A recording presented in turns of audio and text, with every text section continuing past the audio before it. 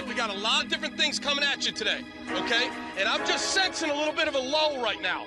That. We don't got time for that. All right? Let's go. Crank it. Crank it, Glenn Cross. Woo! Ladies and gentlemen, can I please have your attention? I've just been handed an urgent and horrifying news story. And I need all of you to stop what you're doing and listen. You're listening to Rock Chalk Sports Talk with Derek Johnson and Adam Drovetta on FM 1017 and 1320 KLWN. Hey, what's happening? Welcome into another edition of Rock Chalk Sports Talk here on KLWN with Adam Drovetta. I am Derek Johnson. We're out a little bit early today, 5:20 for high school softball city showdown between Lawrence High and Free State, 5:30, so that's exciting. Joel Becker and Colsey DeButar. Last one was pretty exciting, wasn't it? Yeah, I think there was a game-winning play in the end. I think Lawrence High was able to come out on top, so maybe Free State will get a little revenge tonight. So it should be a good one here tonight on KLWN. We've got Matt Tate joining the show in about 35 minutes from right now. We got Kevin Flaherty at 4:40. Two more matchups of RCST trivia, one featuring our defending champ, the other featuring our former host and also the enemy of RCST Trivia 2022. So should be a good day of trivia and action today. We've gone through a couple of our player deep dives so far. We've gone through KJ Adams. We went through Cam Martin. Zach Clements. Zach Clements. The one we're going to do today is Cam Martin. I was getting ahead of myself there. And I think this one is, like with Zach Clements, we talked about this. The ceiling is maybe he could be like an all Big 12 level player or starter playing a lot of minutes, right? With KJ Adams, the ceiling is whatever, and the floor for both those guys is at least being like a rotation player. I think there's a wider range of outcomes. Maybe not wider, but the floor here is a little bit lower in that who knows what it looks like for Cam Martin this year, and it's always hard to tell when you have a guy jumping up from Division II. It has to help, though, that you did redshirt a year, and you did get more accustomed with the length and the size and the physicality and the athleticism and things that you're going to have to deal with at the D1 level. Yeah, nothing will surprise him next year. No. But these are a reminder of what Cam Martin did. And this is the thing, like Cam Martin, if you remember, when he picked Kansas, like the other schools that were interested in him, it was like Creighton, Texas, there were other big schools interested. He played 3 years at Missouri Southern State under Jeff Boschee. He averaged 23.7 points per game for his 3-year career. His last year, he's up toward 25, 9.3 rebounds per game, over a block per game, 59% from the field, 39% from three. He was 44.5% from three his final year, 80% at the foul line. By all accounts, a very efficient offensive player. You might be also wondering, how did he do against some of the top competition? Well, they played Northwest Missouri State twice, who wins the title like every year. One of the best programs in college basketball. One of the most consistent top programs in all of college basketball. Exactly. They're amazing. The first game that he played against them did well. Hit 30 points, 11 rebounds, 5 assists. So, yeah, again, did very well. And the second game he played against him, I don't know if he got hurt or what happened, but he only played 14 minutes, and he got 2 points, 1 rebound. That was by far his season low for minutes. Every other game is like 30 or above. So, I don't know. Like I said, he might have just got hurt in that game, but that one, obviously, the stats jump off in a negative way that it wasn't much of an impact there. So, like I said, the jump from D2 is always difficult, but one thing that's interesting is I see the move that Ryan Hawkins made. And Ryan Hawkins was on those Northwest Missouri State teams. He was one of the star players for Northwest Missouri State with Trevor Hudgens. And Ryan Hawkins went to Creighton last year making that jump. And he didn't have the sit-out year, the redshirt year that Cam Martin did have. Hawkins, when he was at Northwest Missouri State with the Bearcats, averaged 22.6 points, 8.8 rebounds per game. So, I mean, just in terms of the pure stats of the points and rebounds, like those are very similar with Cam Martin. Now, that said, Hawkins did it on a much better team, so it's harder to have really good numbers on a better team with more pieces around than it is on a team that, it's not like Missouri Southern State was like terrible, but they weren't. Think of that 08 good, right? Kansas. Yeah, they had exactly. a lot of great players, but not one person dominating the stats. Mm-hmm. But Hawkins went up to Creighton last year, and he averaged almost 14 points, almost 8 rebounds per game, helped Creighton go to the second round of the NCAA tournament, helped Creighton almost beat Kansas in the NCAA tournament. He had a big game. Now, again, in the same way that the stats can be different when you add in the context there. He's also a different player than Cam Martin. He's a 6'7" stretch 4 who has a little bit of bounce to him, can drive a little bit and pass and stuff. Whereas Cam Martin, more athletically, is a bit of more of a, plodding big man might be too offensive to the athleticism, but he's not someone who is known for being like fleet of foot or anything like that. He's not someone who's known for being just this like ultra athlete. So they're different positions, and maybe the transition for Hawkins is a little easier playing a stretch 4 than it would be for Cam Martin. But the recipe, the blueprint is there to show you that, yes, if you're a really good player in D2, you can make that jump. Yeah, yeah, you're absolutely right. I do think the nature of the position will make things more difficult for him. I'll be honest with you. I know we'll get to the floor ceiling talk here in a moment. I don't know. I'm willing to be surprised. I really don't see a high ceiling for this kid. Well, maybe it's the position. The big thing to me is defense, because we know Bill Self. Like, you have to – it's not that you have to be like the best defender in the world, but you have to know what you're doing defensively. You have to try defensively. Yeah. You have to at least bring something defensively, right? And in the case of Cam, like I said – there's just so many dudes I don't know that he can defend. With Ryan Hawkins, I think it's easier to – if you're not that good defensively as a stretch 4 and you have this – I know he didn't play in the Kansas game, but if you have this 7'1" center who's blocking all these shots next to you, that's a lot easier to survive on the floor than for Cam Martin, who is the last line of defense and maybe might struggle a little bit more defensively than Hawkins in that situation.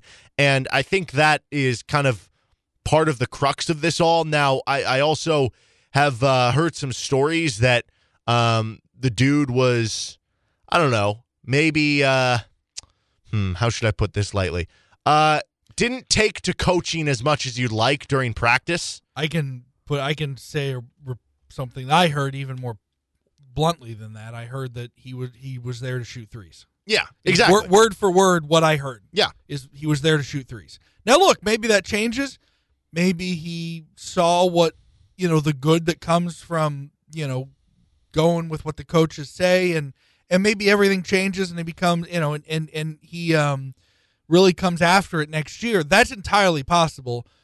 But I heard over the course of the season he showed up to shoot threes, and that was about it. Right, which, you never know. Maybe he could carve out a role doing just that. But I think that's important to note. Nonetheless, having this conversation, obviously, into what his playing time could be, what his role could be, obviously you have to talk about the other players at his position and where he kind of sits on the depth chart. And I think it's important to bring this up. So, again, last year they bring him on. I don't think the intention when they brought him on was ever to say, hey, we're bringing you on and we're planning on redshirting you. I think the intention was, hey, let's bring him on. We're trying to win a title this year. Mm-hmm. He is a win-now player. He is he is a senior we are bringing on to basically play 1 year for us and play backup big minutes and maybe push Mitch Lightfoot to be the backup big, right?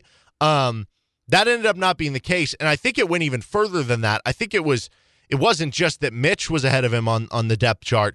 It was that Zach Clemence was ahead of him because we headed into, I forget if it was the first or second exhibition game, and at that point, Zach Clemence, it seemed like, had already beaten him out, which that wasn't a great sign because it's easier to see Clemence now, and you see some of the highs that he had over the season, some of the flashes that he had, and it makes sense over the course of a whole year as a freshman, your top recruit you brought in, that eventually his talent was going to surpass that. But the fact that happened at the beginning of the season, right, before, like, you're playing against the experienced guy. And Self is not the kind of guy, this isn't a perfect comparison, but we talk about the sunken cost fallacy with sports guys. Pro sports teams, sports guys, what a term. Sports guys. With pro sports teams, Self is not the kind of guy where if Zach Clemence comes in and Cam Martin is clearly better than him in their practices, boot camp would have taken place during that. He's not the kind of guy to go, well, this guy we brought up from a D2 school, but man, we sure used a lot of resources to recruit this Clemence kid. He's not the kind of guy to do that. He's going to say, the Hunter Mickelson, the perfect example. He went back and asked the players, who do you play better with? They said Landon Lucas. We all know what happened from then on out. So if, Self, unless something changed in his mindset, But he's never been the kind of coach to say, well, we wasted a lot of recruiting resources to get this Clements kid in. We need to give him every benefit of the doubt.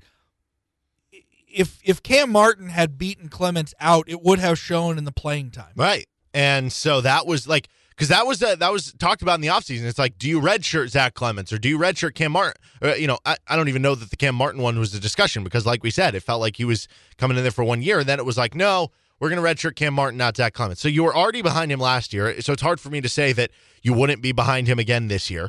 If KJ Adams is playing the 5, I think it'd be fair to say like he would be in front of him on the depth chart right now as well. Now we don't really know. Is KJ going to be a 3, 4? Is he going to be a 5 this year? Who knows? Remains to be seen. But nonetheless, that means you're either second or third on the depth chart. By all accounts, I would be honestly pretty surprised if Ernest Uday wasn't ahead of him on the depth chart, knowing that, like I said, the value of defense that he could provide with shot blocking and rebound the basketball, you know? He could be the shot blocker that we all talked about, that McCormick kind of evolved into it, but they never had a Withey or an Aldrich over the course of the year. Yeah, and so Ernest Uday is a higher rated recruit than Zach Clements was coming in, and I get it. Cam Martin now has that extra year in the system, but again, if you maybe weren't doing everything the coaches wanted you to do, like how much in the system and without playing games are you going to be? Because even in the case of guys like, Malik Newman, who sat out a year with you in the program, or Charlie Moore, it wasn't just that, hey, we sat out a year and we got to know the program and it was immediate impact for us. Like Malik Newman, it still took a while. I think it more is about playing while you're there in the program than just practicing, because you're more on the scout team when you're just practicing. Jeff Withey he transferred from Arizona at a time when you still had to sit out. And he transferred at a weird time to where he transferred over Christmas of 08-09. So his full year of sitting out was second semester 09. The second semester of the 08-09 year and the first semester of the 09-2010 year. But my point is, it took him, even after his redshirt time, which wasn't a full, it was 2 semesters. It just was the parts of 2 different seasons is what I'm trying to say. But even after that redshirt time, it still took him a lot of time to carve out his place. Now, for one half of those years, he was behind Cole Aldrich. But even in that 10-11 season, it took him a lot of time to carve out his place. So, yeah, you can go back and go through the guys who transferred, and, boy, whatever they learned in the redshirt year, it's still no guarantee that they're just going to step in and be like, whoa, have at it. I think it basically means not all years in the Bill Self program are equal, right? Yeah. Again, if you're being asked to play scout team the whole year, how much are you really? Yeah, that's a good point. So, anyway, my point there is to say that I don't necessarily view it as, but he has a year in the program and Uday doesn't, to say that would give him a big edge. So, you're looking there, he's anywhere between 2 through 4 on the depth chart. And if you're the 4th center, you're not really playing. So I think his playing time is kind of, in my opinion, tied to Kansas playing some form of 2-big basketball, which we've talked about a little. Are they going to do it at all? Is it something Bill Self's moved on from? Do they go back to it a little? Because if you are going to do it, you do have more of the horses this year with a guy like Zach Clements who can stretch the floor. But even if they do play 2-big basketball, it's still not a guarantee, because you could play Zach Clements next to Ernest Uday, or you could play Zach Clements next to KJ Adams if we consider him a big. Yeah. And he still doesn't get on the court.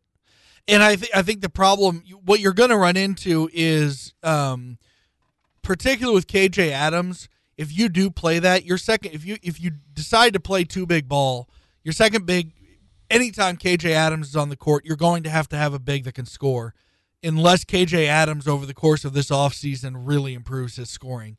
Because he was, and now I don't want to sit here and I'm not going to tell you he was terrible at it, but it was clearly something that he could stand to work on.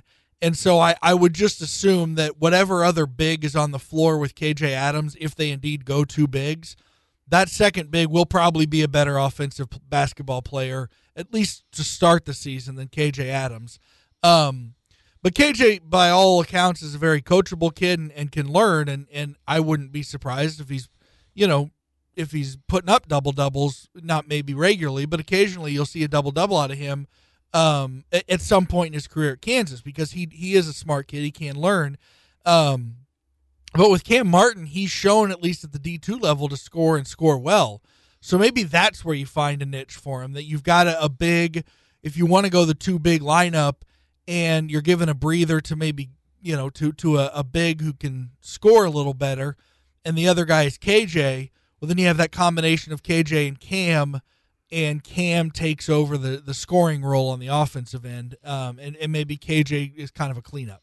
Yeah, I think that's a good little situation that could end up working. I don't know. We'll see. I can't help but wondering if transferring out of the program wouldn't be for his best. And I know we passed the deadline. Like I said yesterday, there's still 48 hours that sometimes it can process. So who knows? Maybe we could find out later today, or maybe even, at some point like later tonight, of the idea that maybe somebody did transfer and we just hadn't heard about it yet. But even if he didn't, there's a lot of kind of circulation around that the NCAA at this point with the transfer portal is just like, no, we're not going to monitor this thing. So if you just ask for a waiver, like we're going to probably grant it to, especially in his case, like if you were to say, I'm going to go back to Missouri State, I'm going to go back home and go close to home, go to Missouri State or one of these schools that's kind of near my home, that even though he would technically have to drop to a D2 to be eligible, if he gets a waiver, he could. Well, yeah, he could stay D1. Exactly. So maybe that would be something that would be on his I just view that to be his best situation for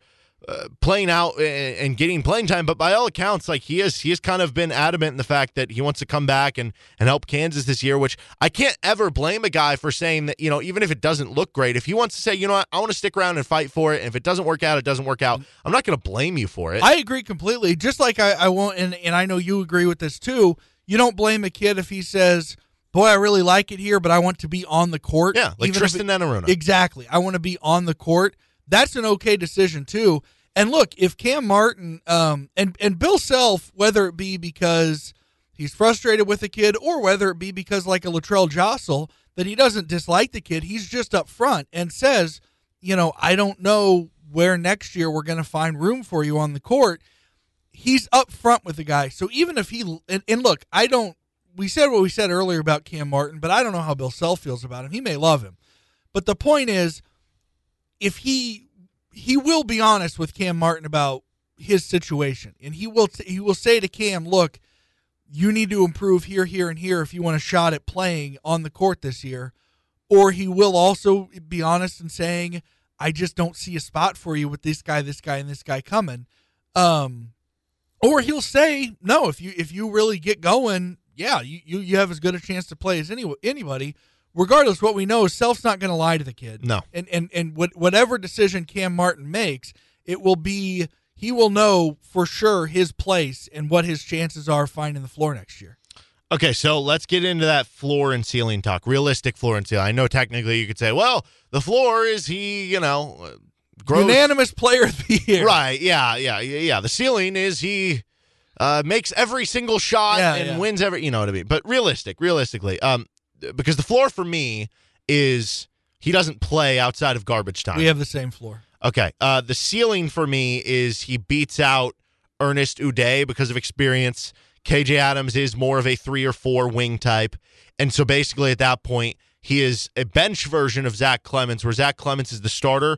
But then that allows you to say, hey, we can play the exact same way because we have, whether Clemence is in or Cam Martin's in, we can play the same way, run the same sets, same type of actions because we have 2 centers who can shoot the 3, and he plays 10 to 15 minutes a game off the bench.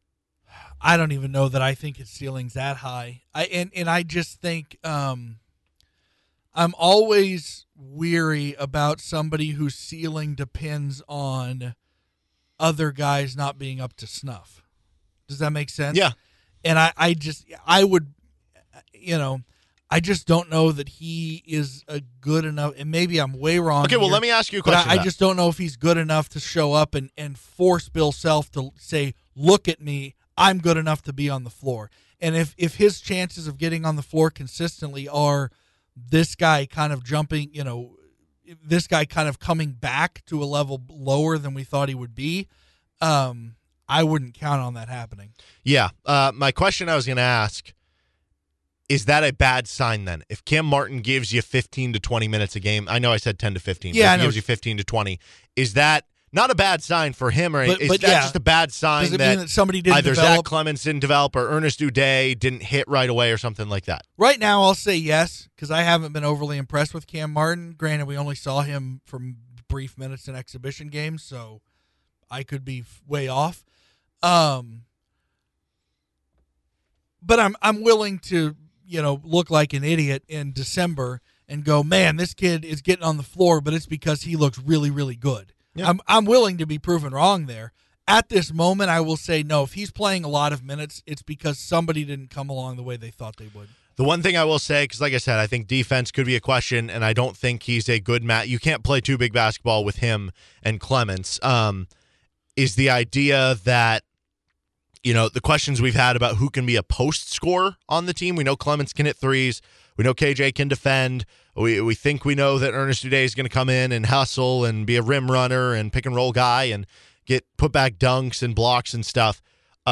Cam Martin does have the efficiency to I don't know how it translates to D1 in terms of being a good post scorer, but he showed it a lot in addition to the three-point shooting. So maybe that is one thing in his favor. But that is our deep dive on Cam Martin. We'll talk more about him with Matt Tate coming up in about 15 minutes right now. He's Adam Dravetta. I'm Derek Johnson. This is RCST on FM 1017, 1320 KLWN. Depend on it.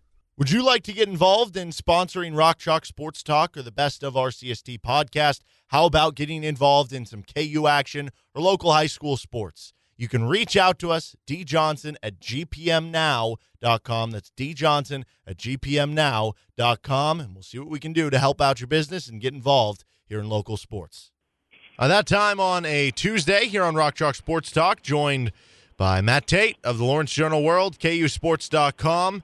Earlier in today's show, we've just been kind of every few days we'll hit up a new player and do kind of like a deep dive on a player who was on last year's team who is coming back or could be coming back to this year's team. And the one we were doing today was Cam Martin. And I think this is one of the more unique ones because you look at a guy like one of the comparisons we made was Ryan Hawkins, who was playing at Northwest Missouri State. It was a D2.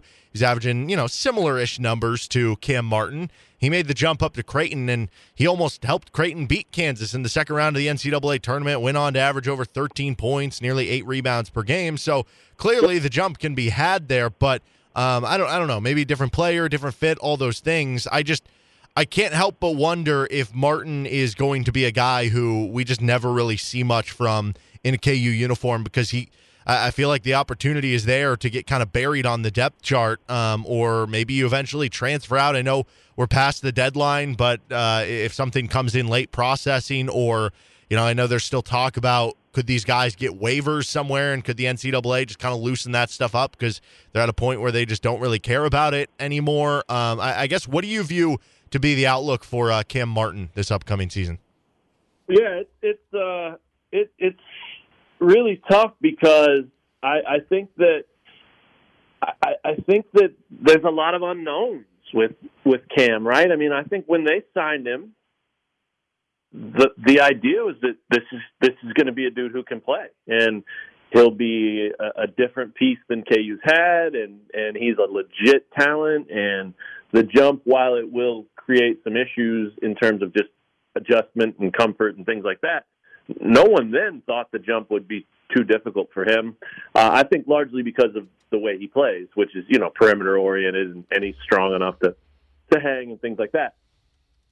But we just obviously didn't see it. And as much as maybe the red shirt thing surprised me a little bit when it happened, and they announced it early in the season, it wasn't a total surprise for two reasons. Number one, obviously the minutes would have been tougher to come by. Number two, this is a guy who, why wouldn't you stay at Kansas 2 years as opposed to one? I think it was probably a real easy sell to him. So I think, having said all that, we're still in that same boat of we don't know if he can really play a big role at that level. Having talked to some of his teammates and heard about what he did in practice and things like that, it sounds like he can. It sounds like he can play, and it sounds like him sliding into a bigger role won't be a huge leap or anything like that. But until we see it, yeah, it definitely begs the question of whether it's actually going to happen or not. And I also think that I talked to him a little bit at the parade, and what I gathered from that conversation was that this is a dude who's really motivated. I mean, listen, he knows that he didn't play on this team that won a title. He practiced, he traveled, he was a part of the gang, right? But deep down, he knows he didn't score a single point, grab a single rebound, or do anything to contribute to that title in terms of, what you typically think of. So I think he's motivated by that. I think he's hungry and wants to show that, hey, I can play and I can be part of a great team too. And I don't think he's sitting there crying in his beer or anything like that over not playing. I think he was comfortable with the decision to redshirt and all of that. But I do think he's highly motivated to make sure that whatever he can do to make next year's team a team that's got a chance to defend and worthy of that title of reigning national champs and all that. I think that stuff means a lot to him. So, does that mean he goes out and scores a bunch of points and has a big role? Obviously not. But I think when you combine the fact that he's been here now for a year, he understands the system, he knows kind of how it goes and what it takes with his just natural ability and talent and that motivation piece.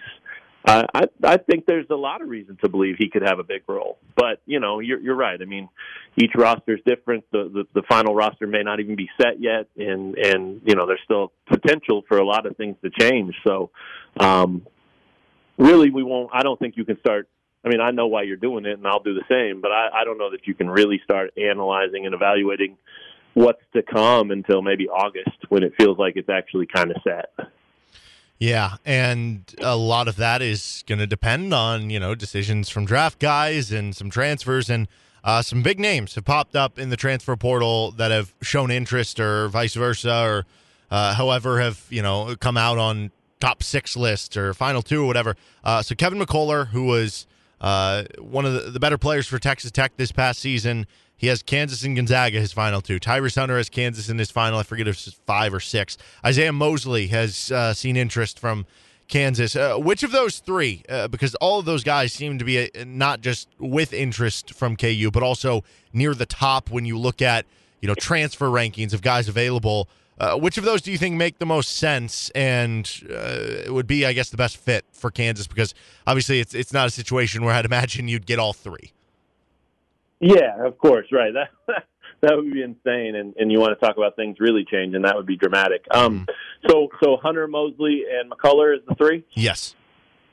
My initial answer to that immediately goes to Hunter, partly because we've seen him, partly because I think he's probably the most talented of the 3, and partly because I think defense is he can score. He's got ability offensively, but I think defensively he's terrific. And there's a lot to like about that. And obviously that's what Bill Self likes the most, right? So my immediate answer kind of leans that way. But if I thought about it more, and as I've been rambling here, I have thought about it more, I'm not so sure that the answer isn't Mosley. I mean, for a couple of reasons. Number one, he's kind of a natural scorer. I don't know much about his defensive prowess at all.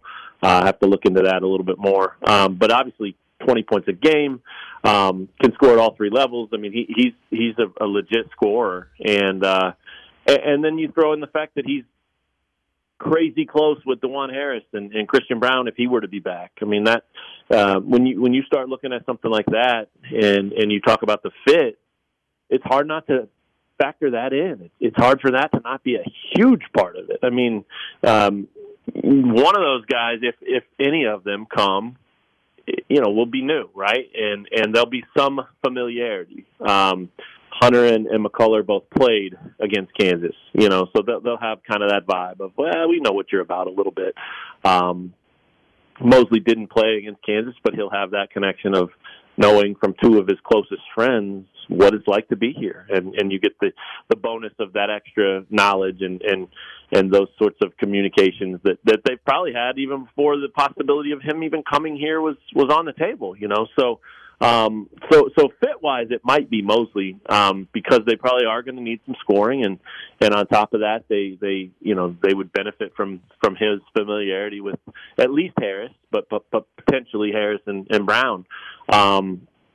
McCullar's the one that's the most interesting to me, just because, well, first of all, he's down to 2, right? I mean, if he doesn't stay in the draft, then it's KU or Gonzaga. So from a from just a percentage standpoint, you're looking at the best percentage chance right now of landing him. But this is a guy that Bill Self has talked highly of throughout his time at Tech. I mean, always calling him a future pro, and the difference that he made for Tech's team when he was on the floor and wasn't on the floor, and healthy and not healthy, and things like that. So he to me is most interesting because I think you might be looking at if you're out there trying to replace some wings like Ochai and like Christian Brown, and potentially even Jalen for that matter.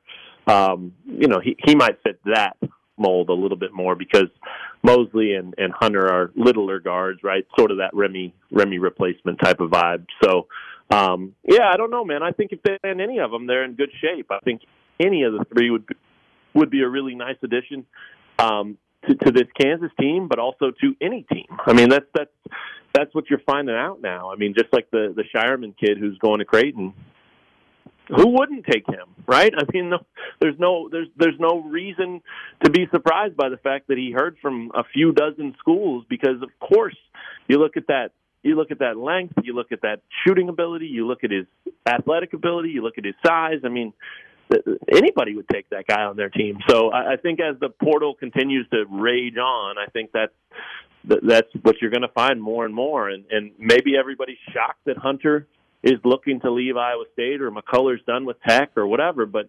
this is all largely business decisions. And I think guys are trying to make these moves to get the best exposure they can and position themselves as best they can to get noticed, and then also to learn and be ready and be developed and prepared. And it's hard to dog a kid for thinking that my chances at the NBA are better going through Kansas, Kentucky, or Duke than they are at Missouri State or Iowa State even, right? I mean, it just that doesn't seem like that big of a reach. So it's a weird time, it's a wild time, but all those guys are going to land somewhere else, and whoever gets them is going to benefit big time.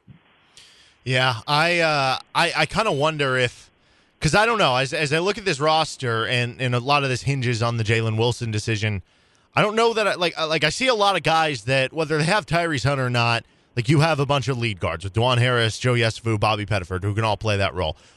You have some more of like shooting guard, small forward types with, Grady Dick or playing one of those other lead guards at the 2 position and MJ Rice and stuff.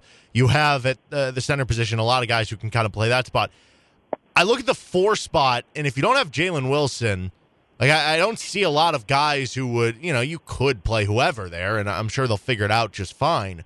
But there's not that like nail candidate, unless maybe it would be like KJ Adams progressing into year 2 or something that you say, yeah, he is a 4. So I can't help but wonder if, I don't know, maybe I know Kevin McCullough didn't really do that at Tech, but he is the biggest of the bunch. I don't know. I guess as you look at the roster right now, what is the biggest hole that you think they would have to fill, whether that would be a specific position or something they need, like shooting or defense or this or that? What is it that you think would be the biggest thing that they could try to gain in the transfer portal?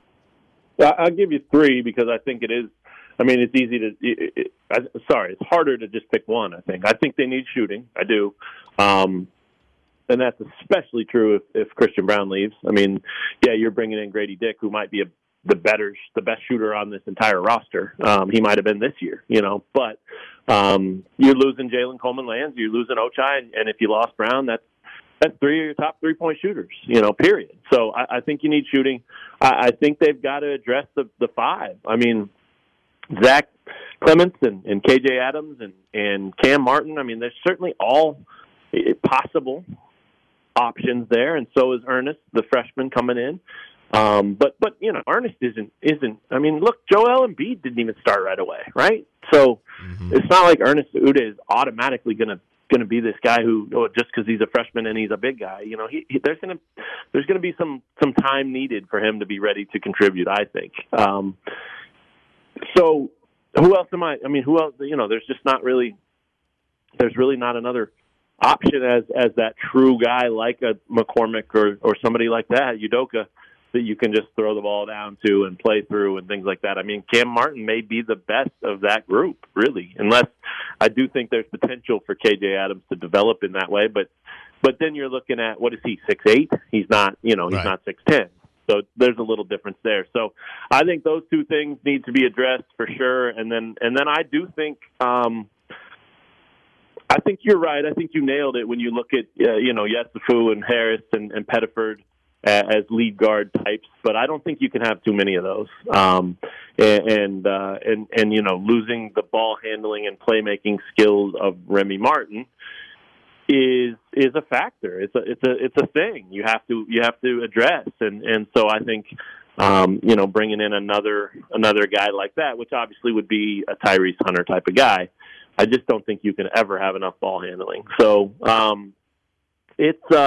it's really hard to say, especially on a roster where you don't automatically look and know that it'd be different if they didn't have their incoming class set, right? I mean, if they had 4 scholarships to give, well, you could go get all of those things. But right now, I don't think you can get all of those things. So I think what you have to do is prioritize what's most important, but based on what's available.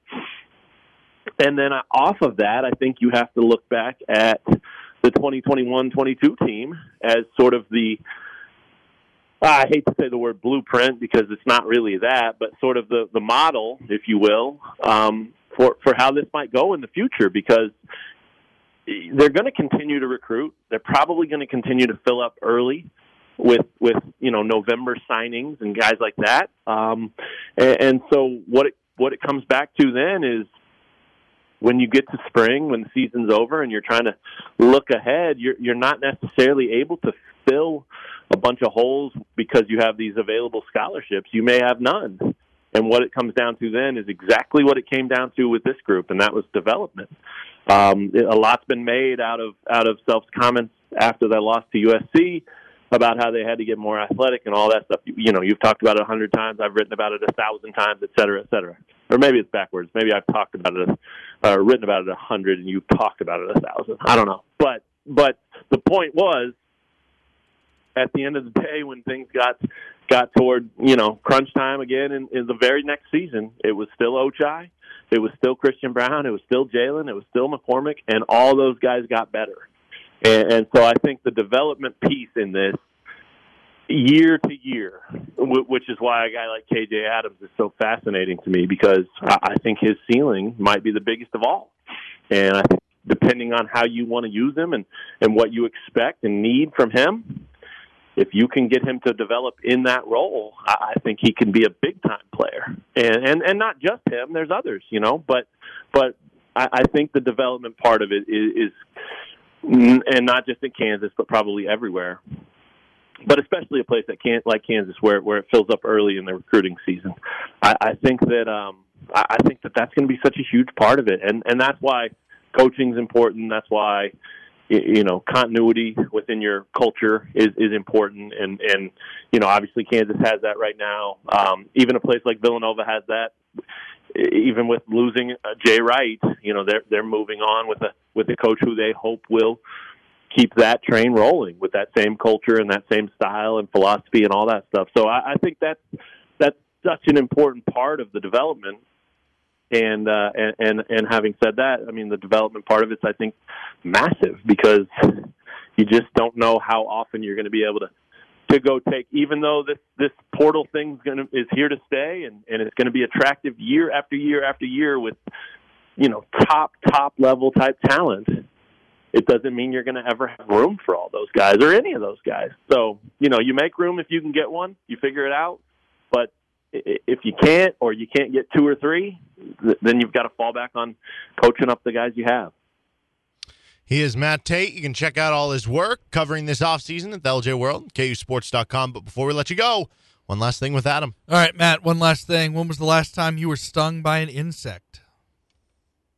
Oh, man. Let's say,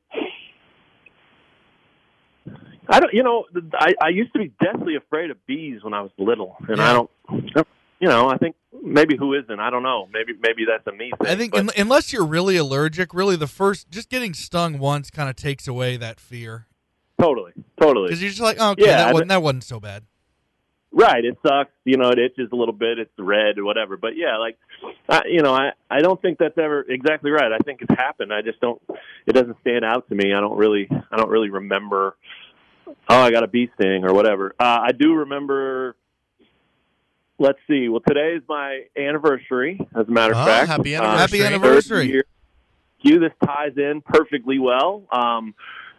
So we've been married 3 years now, and in 2019 we took a honeymoon to a place called Palm Island, which is one of the greatest places on earth. It's near Barbados, and total relaxing. Like, had to take a flight to Barbados, a small flight to this tiny island, and then a boat to Palm Island. I mean, it was one of those straight out of a movie type of things. And, there's no electricity. Everything's run on generators. There's no cars. This island's tiny. It's awesome. And anyway, we were relaxing one day and just swimming in the ocean, perfect water, et cetera, et cetera. And I got stung by a jellyfish, and it was like not so much that it was like a killer, like it ruined the rest of my day, but didn't see it. Felt that moment of and immediately pulled my arm back out of the water, and looked around, didn't see anything, but it was like an electrocution, and then it just itched for a couple hours, and so that would be, without going further into detail, that would be the last one I can remember. You should have stung it back with one to remember. You should have stung it back. It puts you back in paradise. I'm happy to remember that one, especially today of all days. I was going to say that should have stung. You should have stung it back with your weird toenails. There you go. Throwback. You write all this down.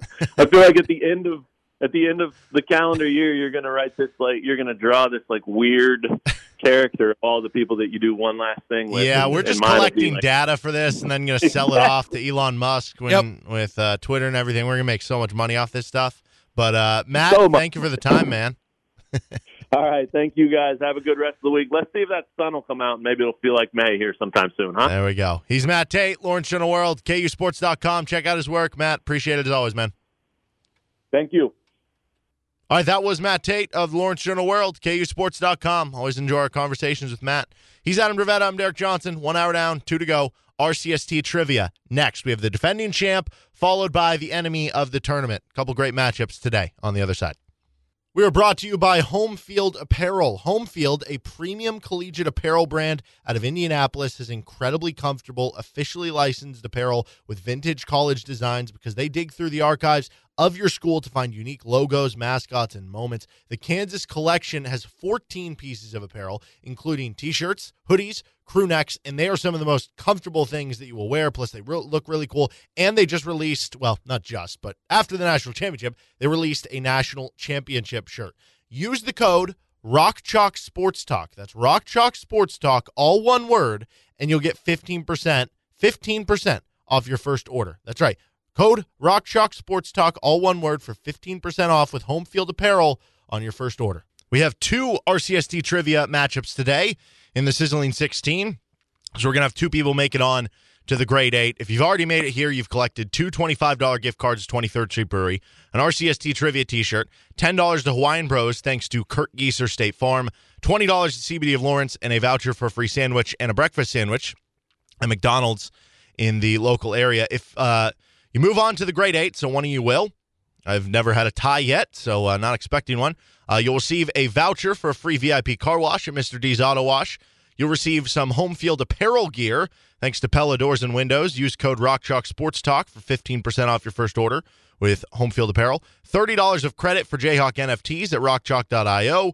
$25 gift card, another one, to 23rd Street Brewery and auto entrance into RCST Trivia 2023. Our first matchup of the day is a 1-5 matchup. This has been the most chalk region so far. We kind of have the bottom left region is the region of death. The bottom right is where we've had the 2 Cinderellas, and Garrett got by Quentin yesterday. The top right is featured with our, I guess, the enemy of the tournament in Nick Schwert. And this one has been really good all the way around. And we got the 5 seed Ryan Goodwin taking on the 1 seed Eric Hansey. So, Ryan, I know this is a big week for you just in terms of work. You've got a big conference tournament in store for you. Has that made it a little more difficult for you to kind of keep focus and get prepared for this matchup? Incredibly, it has. We actually, our opponent who we thought was playing changed yesterday, and so having to go over those scouting reports. This has a good chance to be Eric's easiest win of all time, at least this deep in the tourney. So, and Eric already in himself, he's a formidable enough opponent. I believe has the most wins of anybody left in the bracket all time. So, this is wide open for him to walk through the door and win this one. Well, you're sandbagging a little. You're still 4-2 all time, 20-6 on questions, 8-4 this year. Eric, meanwhile, you have not missed a question this year. Your second round matchup was a little easier than your first, 7-0, and not just the most all-time trivia advancements, but you are sitting 2 trivia correct answers behind Isaac for most correct answers of all time. Is that on your mind at all as we enter this matchup? Not at all. You got to have the blinders on, and as Nuke Lelouch says, one game at a time, and let the championships and titles fall where they may. And by the way, again, don't know if this was intentional from Ryan's standpoint because he got the nice, cool Baker hoodie on. But this worked out. I do believe Eric did this on purpose. He listened to the home jersey thing. So he's wearing the white jersey. It's a New York Knicks jersey. Whose jersey is that? Embarrassingly, this was a auction purchase. It is a Cole Aldrich worn jersey. I love it. Being a trivia fan, I forgot he played for the Knicks. But there you go. All right, well, I love it. So he's got the home, and then Ryan's got the away colors on. So it works out perfectly. I love it when we get the festivities in order. Well, that said, we're going to get into our matchup here as we cue the music. And Ryan, you are the lower seed, so you have the option. Would you rather go first or go second? I'm going to go second. All right, that means Eric, you're up first, our defending champ, one of 3 members to make it to the Sizzling 16 all 3 years. Eric, what school was Remy Martin at prior to Kansas? Arizona State. Yep. Beat KU a couple of times, including in Allen Fieldhouse. All right, Ryan, for you. Name a school that Jalen Coleman Lands was at prior to Kansas. Iowa State. Yep. Illinois, DePaul, Iowa State, Kansas. Well-traveled was Jalen Coleman Lands. All right, on to the medium round of questions. Eric, what round did Kansas make it to in the NCAA tournament in Larry Brown's final season at Kansas? National title. Yep, won the national title over Oklahoma. Quite a run it was, and then he left before KU missed the tournament due to NCAA sanctions, and the guy that took over was Roy Williams. Ryan, this one for you. What round did Kansas make it to the NCAA tournament in Roy Williams' final season at KU? We unfortunately lost in the national title game. That's right, lost to Syracuse. Who could forget? Never got a title with KU. Got close. Never won in the end. All right, on to the hard round of questions. To scoot up the intensity, back to you, Eric. In KU's narrow victory over 16-seeded Holy Cross in 2002, only 2 players, both starters, wound up in double figures. Name either of them.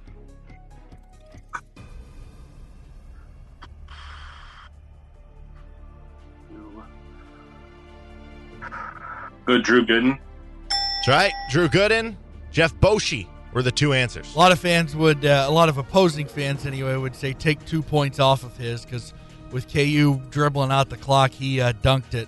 So had a Brandon Green move there. Yeah, we know what Bill Self would have called that one. Although it's the NCAA tournament. Seal it however you can. All right, Ryan, stay alive. In KU's 75-61 second round win over Purdue in 1997, Kansas had 2 players record double-doubles. Name either of them. Rafe LaFrentz. Yep, Paul Pierce, Rafe LaFrentz. Am I right in that neither of those guys even played 30 minutes also? I don't have it in front of me. I with feel the like minutes, going through double checking that factoid. I think I saw that that's incredible. The top was like 29 or 30 minutes for both of them. Those guys were pretty darn good. All right, on to the really hard round. Back to you, Eric. On December 22nd, 1992, this Jackson State player dropped 48 points on KU, more than any other player has ever scored on Kansas. What's his name?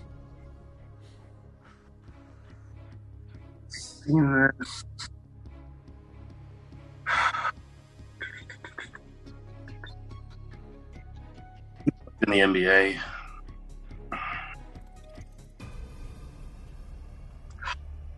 Point guard. 10 seconds. Lindsey Hunter. Woo! And that is why he is the defending champ. That's bananas. Lindsey Hunter. All right, Ryan, pressure's So wait, on. real quick, sorry, but did a certain guard from OU not break that record? Buddy Hield, he did not. I thought, what did he get I thought he got to 50 in the three overtime game. 40-something. All right, sorry about that. Interrupted. Let's move on. All right. To you, Ryan. On February 13th, 1999, this Texas Tech player went 18 for 18 on free throws, the best ever against KU. What's his name?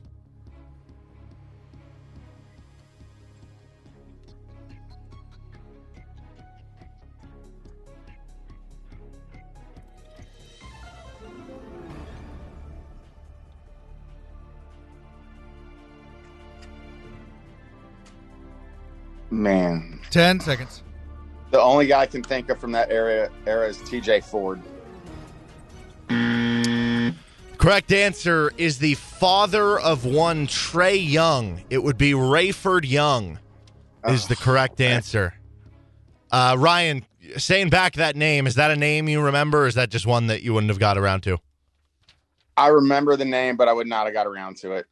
Just to be clear, he said, I mean, I know you probably wouldn't have gotten it anyway, but just to be clear, you guessed TJ Ford, but it was a Texas Tech player, not a Texas player. Oh, I thought he said Texas. Oh, shoot. I'm sorry. I still wouldn't have got to that one with Rayford Young, but that was, yeah. I wish I could have had Eric's because I knew that one right away. Really? I was fortunate enough to coach at Jackson State before. So wow. Funny how that yeah. would have tied together. Sometimes the questions don't go your way. Eric, did you know the answer to the Rayford Young one? Andre Emmett would have been who I guessed. That was the first name that popped in my head. And how did you come around to the Lindsey Hunter one? I looked at it. I mean, it was a week or so ago. And I remember being shocked that he played at Jackson State. I mean, if it's the same Lindsey Hunter, I remember him playing Pistons, but yeah, just kind of stuck out there and was trying to run through the Pistons rosters, to be honest with you.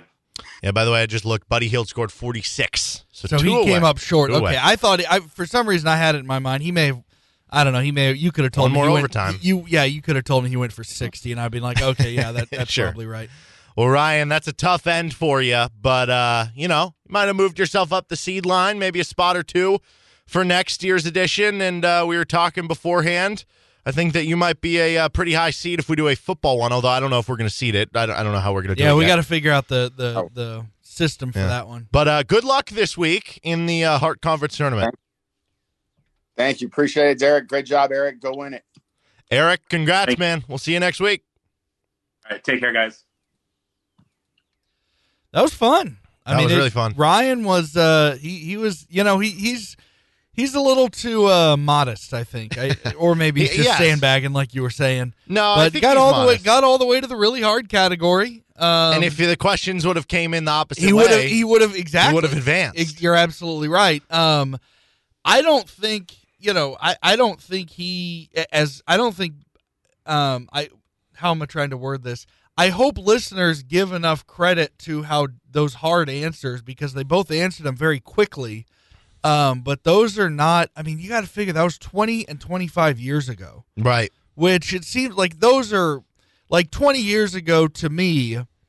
Like the difference between 2022 and 2002 to me doesn't seem long. No. Because I remember going to those games against Holy Cross. But it's, but you think the difference between like 1998 and 1978 seems like forever. Oh yeah, you know what I mean? Me and my wife were like listening to music on a car ride somewhere, and we were just on like Pandora or something. They have a station now for the 2010s, which you think of in your head, and you're like, 2010, that's not that long. That's like 12 years ago. Yeah, so I mean, now, oh my 20 gosh. years ago is now. Look, it's probably that question would have been easier for probably a guy like me. Like if it was just me versus you would have only been 7 years old. But I would have, I was at that game. So, it just kind of depends on luck of the draw what question you get. But, I mean, 20 years and 25 years ago is a long, long time. Yeah, it is. And so that they both with really little time got that. I did like the Lindsey Hunter answer at the buzzer. That was a nice little. That was a big one for Eric. Christian Brown 3 at the buzzer of the shot clock against Villanova. Yeah, and by the way, we didn't do the thing like in when player hits their 700th home run or Barry Bonds breaks the record and they pause the game, they play like a video tribute. Oh, that's right. We should have had Isaac send in like a video tribute to be like, congratulations, Eric, but I'm coming for you next year. Peyton Manning did for Drew Brees and all that. Yeah, that's a good point. That would be fun. But Eric is now the not only all-time winningest in terms of rounds advanced, which he now has like a little cushion in between there with him at 14, Isaac at 12. But he also has the most correct answers. He's at 60, Isaac's at 58, and he still is going to have an opportunity for more as he's in the grade 8. And by the way, once again, going through the prizes that he will get, he is getting a voucher for a free VIP car wash at Mr. D's Auto Wash. Mr. D's located at 1300 West 6th Street in Lawrence. Get your car looking good at Mr. D's in Lawrence. Home field apparel gear, that thanks to Pella Doors and Windows. Pella can handle all window and door needs from turnkey replacement to new construction and commercial applications, featuring all window and door types from vinyl to fiberglass and a long history of wood and clad products. Pella Doors and Windows, located on the southwest corner, 6th and Walker Russo, will get your house looking right, and because of them, we'll be giving away some home field apparel gear, which is super comfy, super great stuff. You can use code RockChalk Sports Talk if you want 15% off your first order. With also a $30 credit for Jayhawk NFTs. Go to rockchalk.io to check that out, get your KU collection started. We've mentioned this a couple times. There are some like people who pull packs and they get a really like rare card, and you sell it for $1,000. So that could be big money. It could just be a cool collector's item. Yeah, and they're also kind of a cool. We had the guy on who works with that, and he kind of mentioned just kind of the cool community aspect of it. You connect with other players people. Talking and stuff. Yeah, another $25 gift card to 23rd Street Brewery because every round you advance. That's another $25 to the brewery, from the Bill Self Mac and Cheese to a Crimson Fog or Wave the Wheat to wash it down. And Eric, well, I mean, he already had this anyway. You get auto entrance into RCST Trivia 2023. If you win it all, you get lifetime entrance. Yeah, and so he had that anyway. So I don't know. Maybe we'll start adding in a clause where if we do the football one, like you get auto entrance into that if you make a certain round. I don't know. We'll see. Yeah, we'll figure something out on that. But heck of a first matchup for us between Eric and Ryan. And in the end, Eric, the defending champ, gets through to the grade 8 for his 3rd consecutive year. Heck of a run by Ryan. Our next matchup is a battle of Nicks. Nick Duncan and the villain of the tournament, Nick Schwert, on the other side. With Adam Dravette, I'm Derek Johnson. You're listening to Rock Chalk Sports Talk on FM 1017, 1320 KLWN. Depend on it. Second and final Sizzling 16 RCST trivia matchup today. And it is in the South region. Winner of this will take on the winner of Justin and Brandon. It's a battle of Nicks, the 5 seed, Nick Schwert, the villain of the tournament. The 8 seed, Nick Duncan, the shockwave creator of the tournament, took out our 2020 champion, Isaac, in the second round with one of the bigger upsets we've seen so far in RCST trivia in our couple years of doing this thing. Once again, we are brought to you by 23rd Street Brewery, Kurt Gieser State Farm, McDonald's of Lawrence, CBD of Lawrence, Home Field Apparel, Pella Windows and Doors, RockChalk.io, Jayhawk Trophy, and Hawaiian Bros, our title sponsor, 23rd Street Brewery. So, Nick Duncan, I guess I'm going to have to refer to you guys by your last names or something. You make it through Isaac in the last round, which, again, as I said, that sent pretty big ripples through the RCST trivia community. Have you had time to let it sink in of how big of a victory that was? I think I've always heard that it's sometimes better to be lucky than good. So maybe I got a little lucky. Like I said that day, I got on the right side of the question. Hopefully it happens again today. Well, I don't know how much you've paid attention to the whole tournament, but the guy you're playing against is kind of the villain of this trivia tournament. So is that extra motivation for you today that, not only if you win, you move on to the grade 8 and get all these great prizes, but that you would be able to kind of, dump the bucket of water on the Wicked Witch? Well, from everything I've heard, sounds like if I win this, I better not ever have to buy a drink in Lawrence again. Well, Nick Schwert, you are the other contestant here, the 5 seed, and you have reveled in being the enemy for everyone so far, but you keep making it through. Do you have any statement to make to the people that are wondering if this contest is rigged? No, but I do have a statement to make to you. First off, you're a hack. You're a joke of a host. This is the only competition where I've ever seen the host openly insult one of the competitors. Even though we all know that Duke and Coach K was the villain of the NCAA tournament, you didn't hear Jim Nantz saying that on the broadcast. Jim Nantz wasn't sitting there saying, you know what? Screw Duke, screw Coach K. I hope the other team wins. So the fact that you continually berate me and insult me just kind of shows what a sham this whole thing is. So I don't even care if I lose. Well, see, now you're just putting up your wall of defense so that no matter what, when you do lose, you can just say you don't care. But I think you do. I think deep down you have a little soft spot in this tournament here. All right, we're going to go ahead and cue the music and get things rolling here into the action. Nick D, you are the lower seed as the 8, so you have the option. Would you rather go first or go second? Go second. All right, that means Nick S, the enemy, you're up first. By the way, Nick, Matt Llewellyn, 23rd Street Brewery, obviously. Thank you to him and for being sponsors, providing the TV and everything. He was adamantly rooting against you last week against Leslie. He has hopped on your bandwagon now. So, just all another aboard. fan. I think Choo-choo, baby. It's a bandwagon of one. He's, I think, the only fan of you right now. All right, Nick Schwert, your first question. Name a school that Kansas earned 2 or more wins against this past season.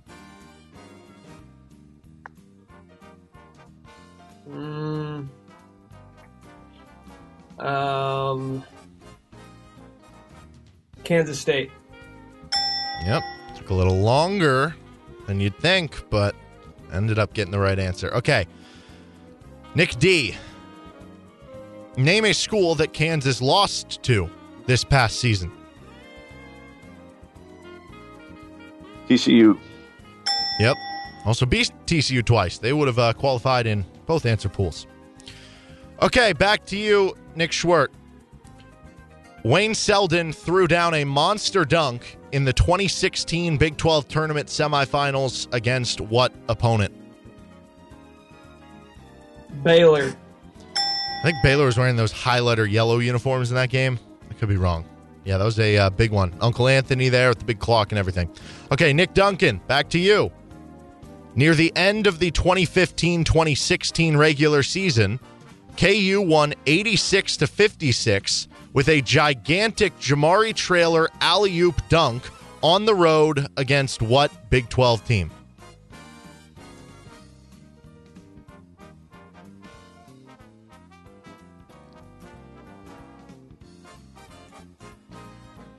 Texas? Yes, it was. Down in Austin. That was a pretty big one. Head. Yep. His head was above the rim. Okay, on to the hard round of questions. We cue up the music. I don't know. Is this the first time for Nick Schwert in the hard round? Can't remember. All right. I was born in the hard round. Well, let's see. This one back to you, Schwert. Near the start of the 2010-2011 season, Kansas escaped UCLA 77-76 at home thanks to a made free throw with 0.7 seconds left from what player? I have no idea. I seriously have no clue. I mean, 2011, that would have been the VCU year. Oh, Lord. I don't know. Let's go with Tyshawn Taylor. Mario Little is the correct answer. Yeah, you could have given me. Led to 20 Ben seconds Howland there. launching just throwing a huge fit. It was awesome. Yeah. Didn't get a It's a technical. joke of a question. It's a joke of a question. You're a joke of a contestant. All right, Nick Duncan. Near the end of the 2011-2012 season, Kansas came from behind to beat Missouri 87-86 in overtime. What Jayhawk led the game with 4 blocks?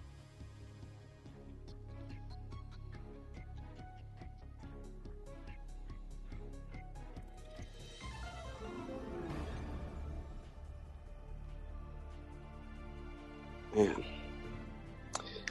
Between the two, 10 I got to seconds. go with the one that made the big one, Thomas Robinson.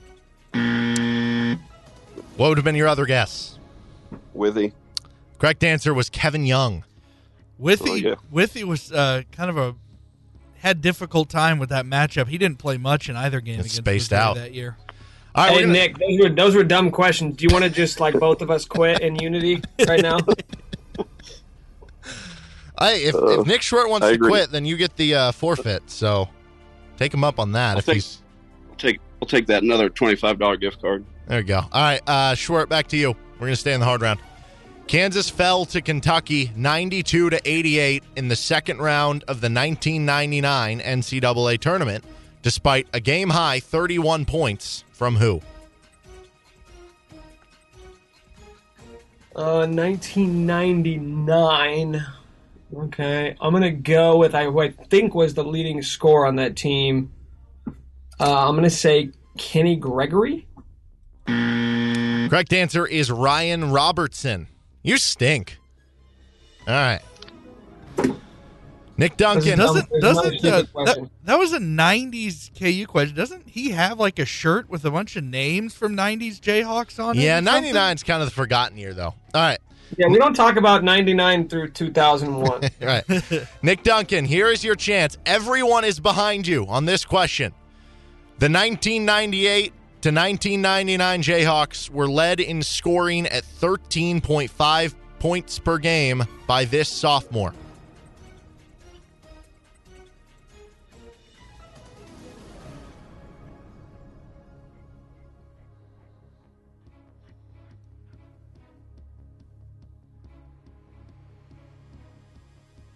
You read that again? The 1998-99 Jayhawks were led at 13.5 points per game in scoring by what sophomore? About 10 seconds. I'll just go with what he just said, Kenny Gregory. See, that was evil because even though Nick got it wrong, he was so confident that Kenny Gregory led the team in scoring. The correct answer was Eric Chenoweth. Eric Chenoweth. My bad, dog. All right, we're gonna scoot down with 13. All right, yeah, not great. All right, back to Nick Schwartz. We're gonna move down to the medium round. Schwartz, That's for you. right. This is where I'm comfortable. Okay, I thought you were born in the hard round. Who led Kansas with nearly 24 points per game in the 1986-1987 season? Danny Manning. Yep, Danny Manning. Correct answer. All right, on to you, Nick Duncan. Who led Kansas with over 17 points per game as a freshman in the 2013-2014 season?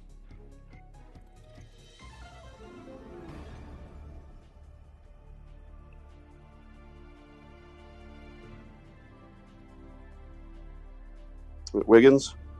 Yep, Andrew Wiggins, the correct answer. All right, let's move back up to the hard round. You guys are bound to get one here.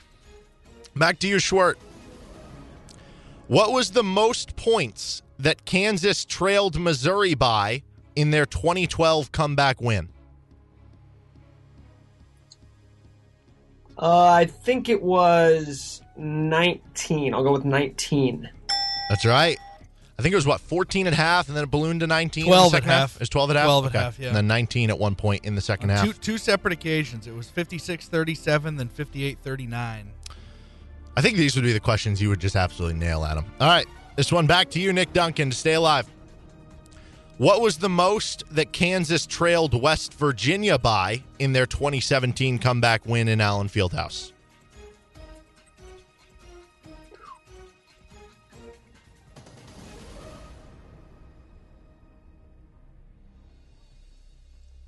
I want to say 17. Correct answer is 14. 14, the correct answer. That's what they were doing. I think it was 64-50, and then they started the big comeback yeah, there. they started chiseling back, and Dick Vitale, people are leaving, baby. Well, he did it again. Nick Schwartz, you're moving on. So do you care a little bit more now? No, you know what? Here's what I'm going to do, because Nick is a classy guy. You're not. And so I'll go ahead and say what he probably won't say is that was a joke of a question for him. My question was easier than his. he got screwed by the questions.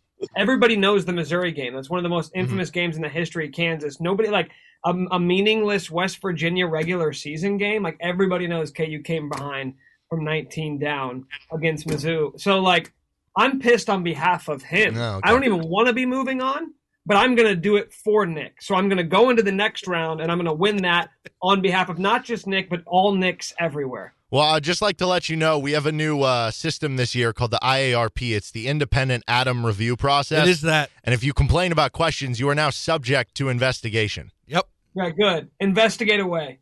Okay. Well, Nick Duncan, did you know the answer to the Missouri one that Nick Schwartz had? Yeah, I did know that one. Oh, so a little bit unfortunate. Roll of the questions play a little bit of a part there. Sometimes you get on the good side. Sometimes you know. Happens. Well, I think you acquitted yourself very well in your first edition of RCST Trivia. Do you have plans of coming back into this tournament next year?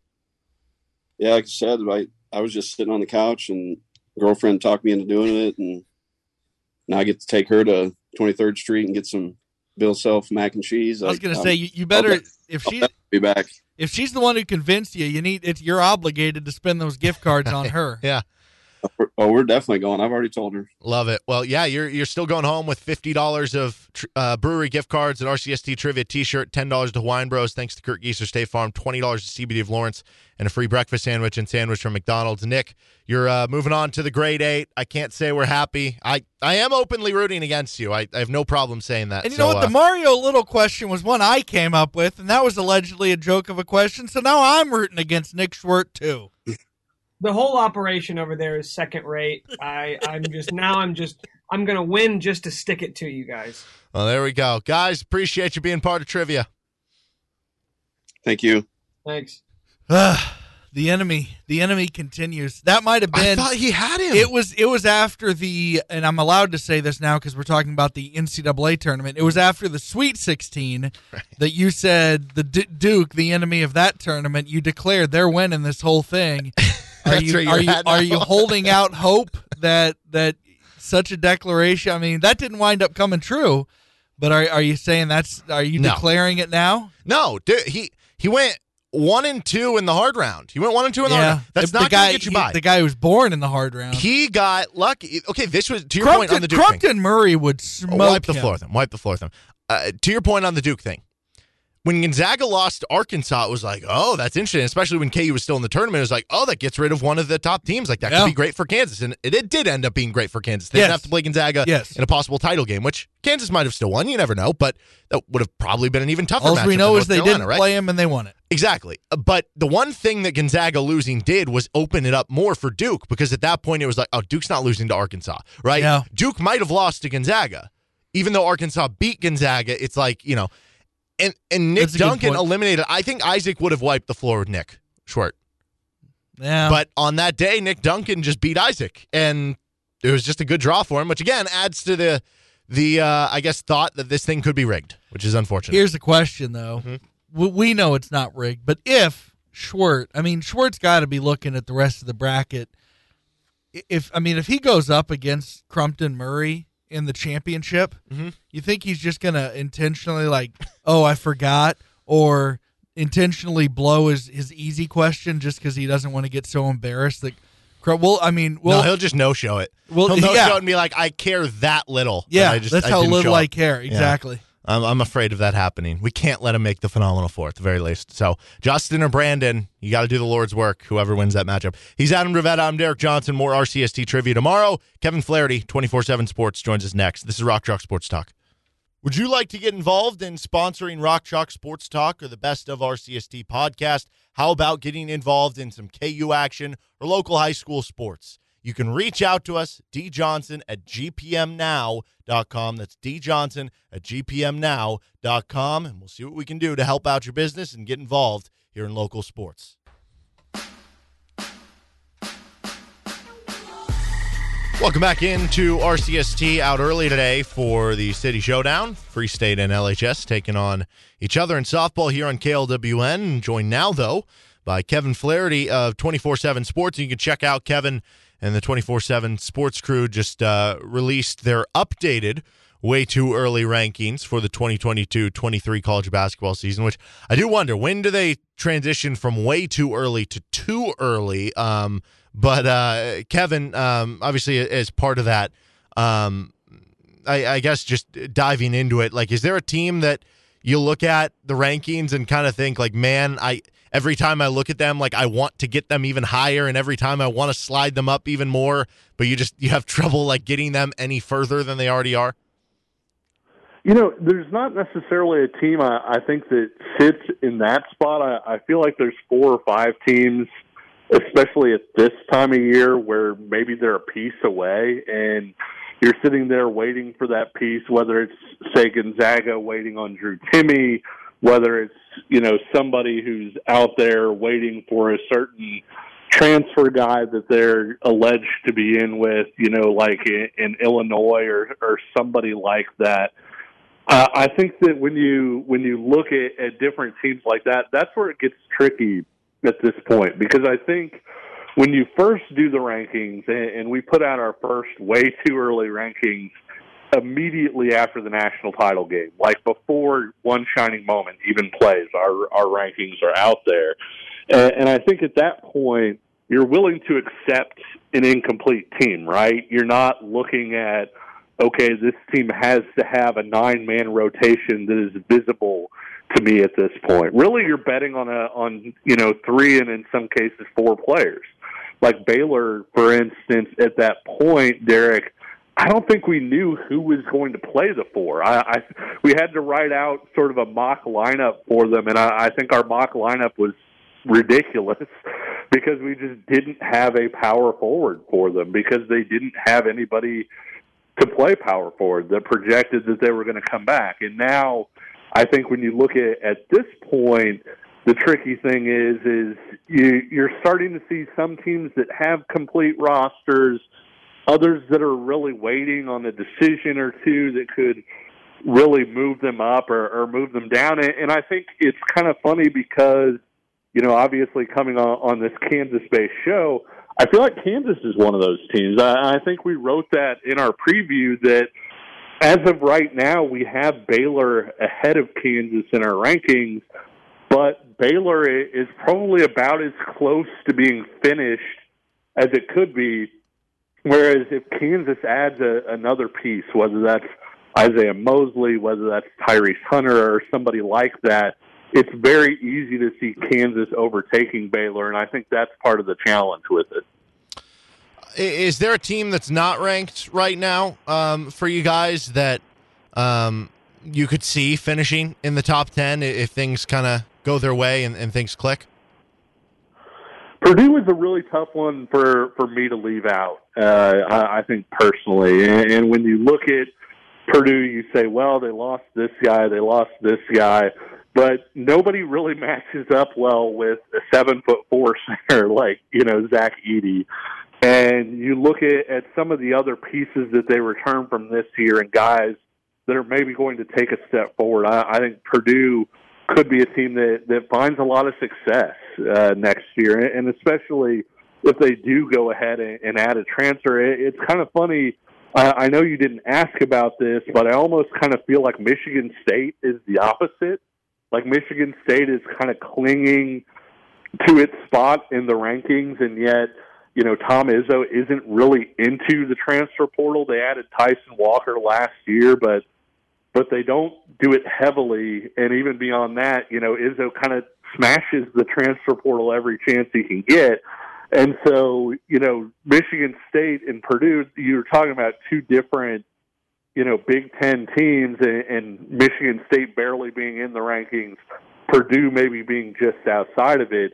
It wouldn't surprise me a bit to see Michigan State wind up having a season like it had, a couple years ago, where that was a team that was playing in one of the first 4 games, whereas Purdue, potentially gets another piece or two and winds up being in that discussion as a top 10 type team. So there are some big guys on the transfer portal market right now who just in general are kind of near the top of those lists, but also have interest or vice versa or whatever it is with Kansas. The three that really come to mind, Kevin McCullar, Tyrese Hunter, and Isaiah Mosley. How would you rank those three in terms of, I guess, most likely to come to Kansas, and what would you think be the best fit? Well, I think McCullar still, based on what I've heard, there's still a pretty good likelihood that he winds up sticking with the professional route. And so based on that, I would probably put him last.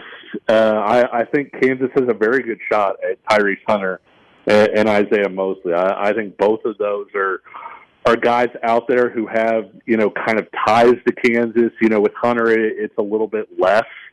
I do think that I think it's Louisville getting the final visit with Hunter. That worries you a little bit that they'll have the last chance to kind of lay things out for him. But at the same time, I think if you get either Hunter or Mosley, you got to be pretty excited, because I think Kansas could use an experienced guy to play that two, it's sort of a combo or whatever with DeJuan Harris. And I think with Tyrese Hunter, it would be more of a combo role, playing 2 point guards, two complementary ball handlers together.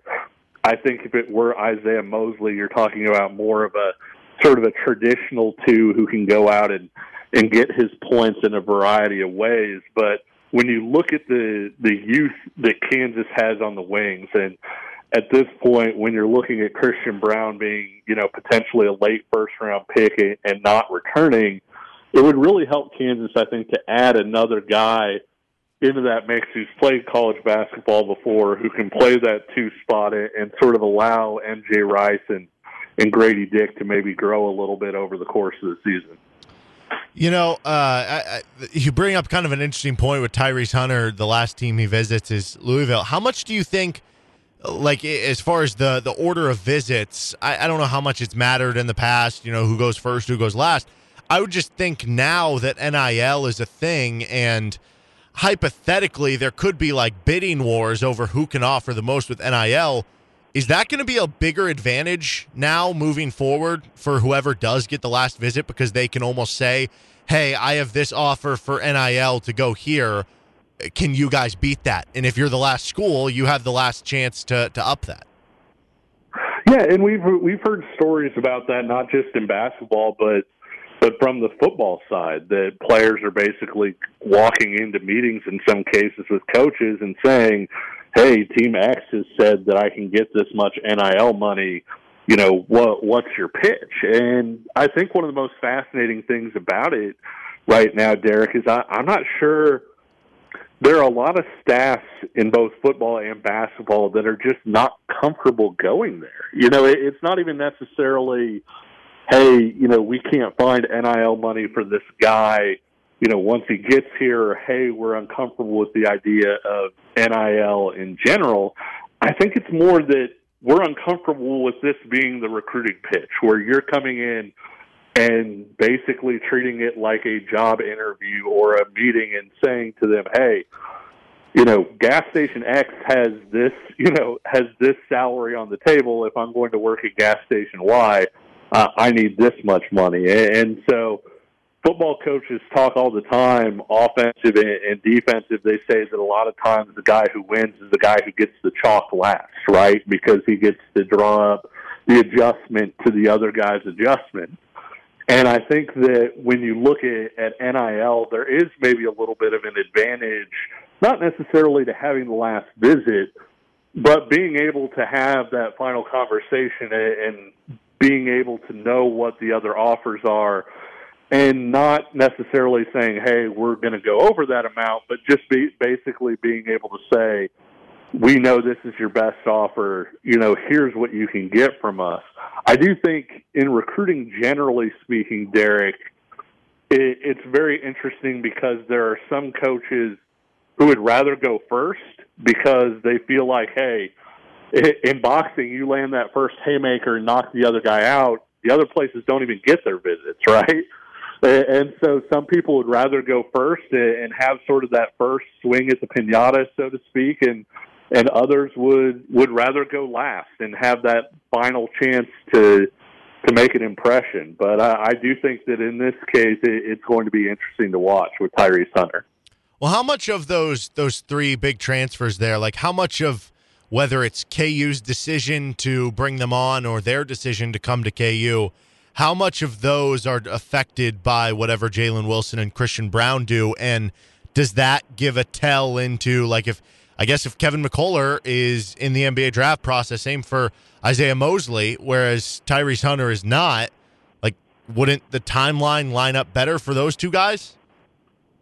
Yeah, it's funny you ask that, because we see that all the time from a football standpoint, where basically a school will say, "Hey, look, we've got one scholarship for a linebacker, and if player X takes it before you do, I'm sorry, we had that one." And Kansas obviously is operating with a limited number of scholarships. I would think that Kevin McCullough, as much as Kansas would love to have him regardless, I would think that his status would depend greatly on both what happens with Hunter and Mosley and what happens with Jalen Wilson. Because if Jalen Wilson is coming back, you've got the freshman wings in there as well. I'm not sure.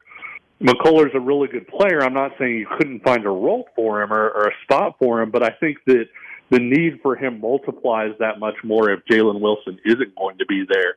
And then all of a sudden you're looking at a spot where either you're asking somebody like Grady Dick to play up and play the 4, or you're asking somebody like KJ Adams, who's mostly played the 5 at the college level, to drop down and play the 4. And so I think in that case, if Jalen Wilson were to stay in the NBA draft, Kevin McCullough's value would really multiply for Kansas. But I would think that given what we know with the current roster, given what we have in terms of numbers that we can see, what they have at point guard, what they have at big man, etc., I think the spot that you can say definitively, hey, Kansas maybe needs this here, it's that 2 spot. It's the spot that's vacated by Ochai Agbaji, because I'm not sure that MJ Rice or Grady Dick are necessarily natural 2s at the college level right now, particularly defensively. And so if you can get either another point guard to play that spot, as we've talked about before, having 2 point guards is terrific in March, having that extra ball handling, et cetera, or you can get somebody who's more naturally a number 2. That seems to be sort of the one roster, I wouldn't call it flaw, but that's the one spot where you can look at it and say Kansas could maybe really make an addition here. Well, that's kind of interesting. If they're not natural 2s and, they're not really 4s because they're 6'5", then they're going to be in quite the competition with each other for a lot of those 3 minutes there. I am curious, though, with, kind of tying things back in with your way too early rankings. Like, hypothetically, let's say Jalen Wilson comes back. Let's say Christian Braun is gone. And then let's say KU adds one of those 3 transfers, and you can kind of take it through the roadmap of if one would impact this more than the others. But where do you think they would be ranked at that point in terms of, I guess, just like a given range? Yeah, I think Kansas would be a top 5 team. I really think that, especially, Mosley would maybe put Kansas right on that edge where you're talking, 5, and you're kind of debating over your head with Baylor at that point, because I think Baylor was our number 5, where it's really close. But I think if you get Tyrese Hunter, I think that one you go ahead and put Kansas ahead of Baylor, and possibly even jumping into that number 4 spot. I really love Houston. Houston is currently our number 3 team. I think Houston has the best backcourt in the entire country, and I think that Houston has a lot of talent and depth in the front court as well. So I'm not sure Kansas would jump up to number 3, but I think with Hunter, the range would maybe be up to number 4. And we've talked about it before, Derek. I've seen some people talk about the concern with Hunter being, the outside shot. It's not really something I'm worried about, because I think when you look at the fact that he played 32 minutes a game for a team that had a top 5 defense in KenPom, and he was a true freshman and a primary ball handler, all of those things are going to train your legs if you haven't even had a full offseason in a college strength and conditioning program. And so I think that when you look at what Hunter at what Hunter's capable of. I think you put him through a strength and conditioning program. He knows what's expected of him, all of those different things. We saw Trey Jones at Duke maybe in kind of a similar situation in terms of playing a lot of minutes at point guard as a freshman and not really shooting well. And then the next year he was a pretty solid shooter. And so I think when you look at Hunter, I think you can expect him to be an average to above average shooter when he comes back for his sophomore year. He's Kevin Flaherty. Check out those rankings and his work at 24/7 Sports. Before we let you go, one last thing with Adam. All right, Kevin, one last thing. Emperor Constantine III of the Byzantine Empire was born on this day in 612 AD. What is your favorite memory of his time on the throne? I think most people who are Christians would have to say, when Constantine went ahead and sort of saved things over to the Christians, it started to be a totally different kind of empire at that point. But at the same time, having not lived through those times, it's kind of tough for me to bring up a specific personal memory myself, but I did the best that I could. That's more than I would have known. I'm proud of you. Kudos to you. Yeah. Well, that was. Thank you. You can't find stuff about Emperor Constantine, but you can find those way too early rankings and plenty others with Kevin Flaherty's work at 24/7 Sports. Kevin, appreciate the time as always. All right. Thanks a lot, guys. All right. That's Kevin Flaherty. He's Adam Dravetta. I'm Derek Johnson. This is RCST.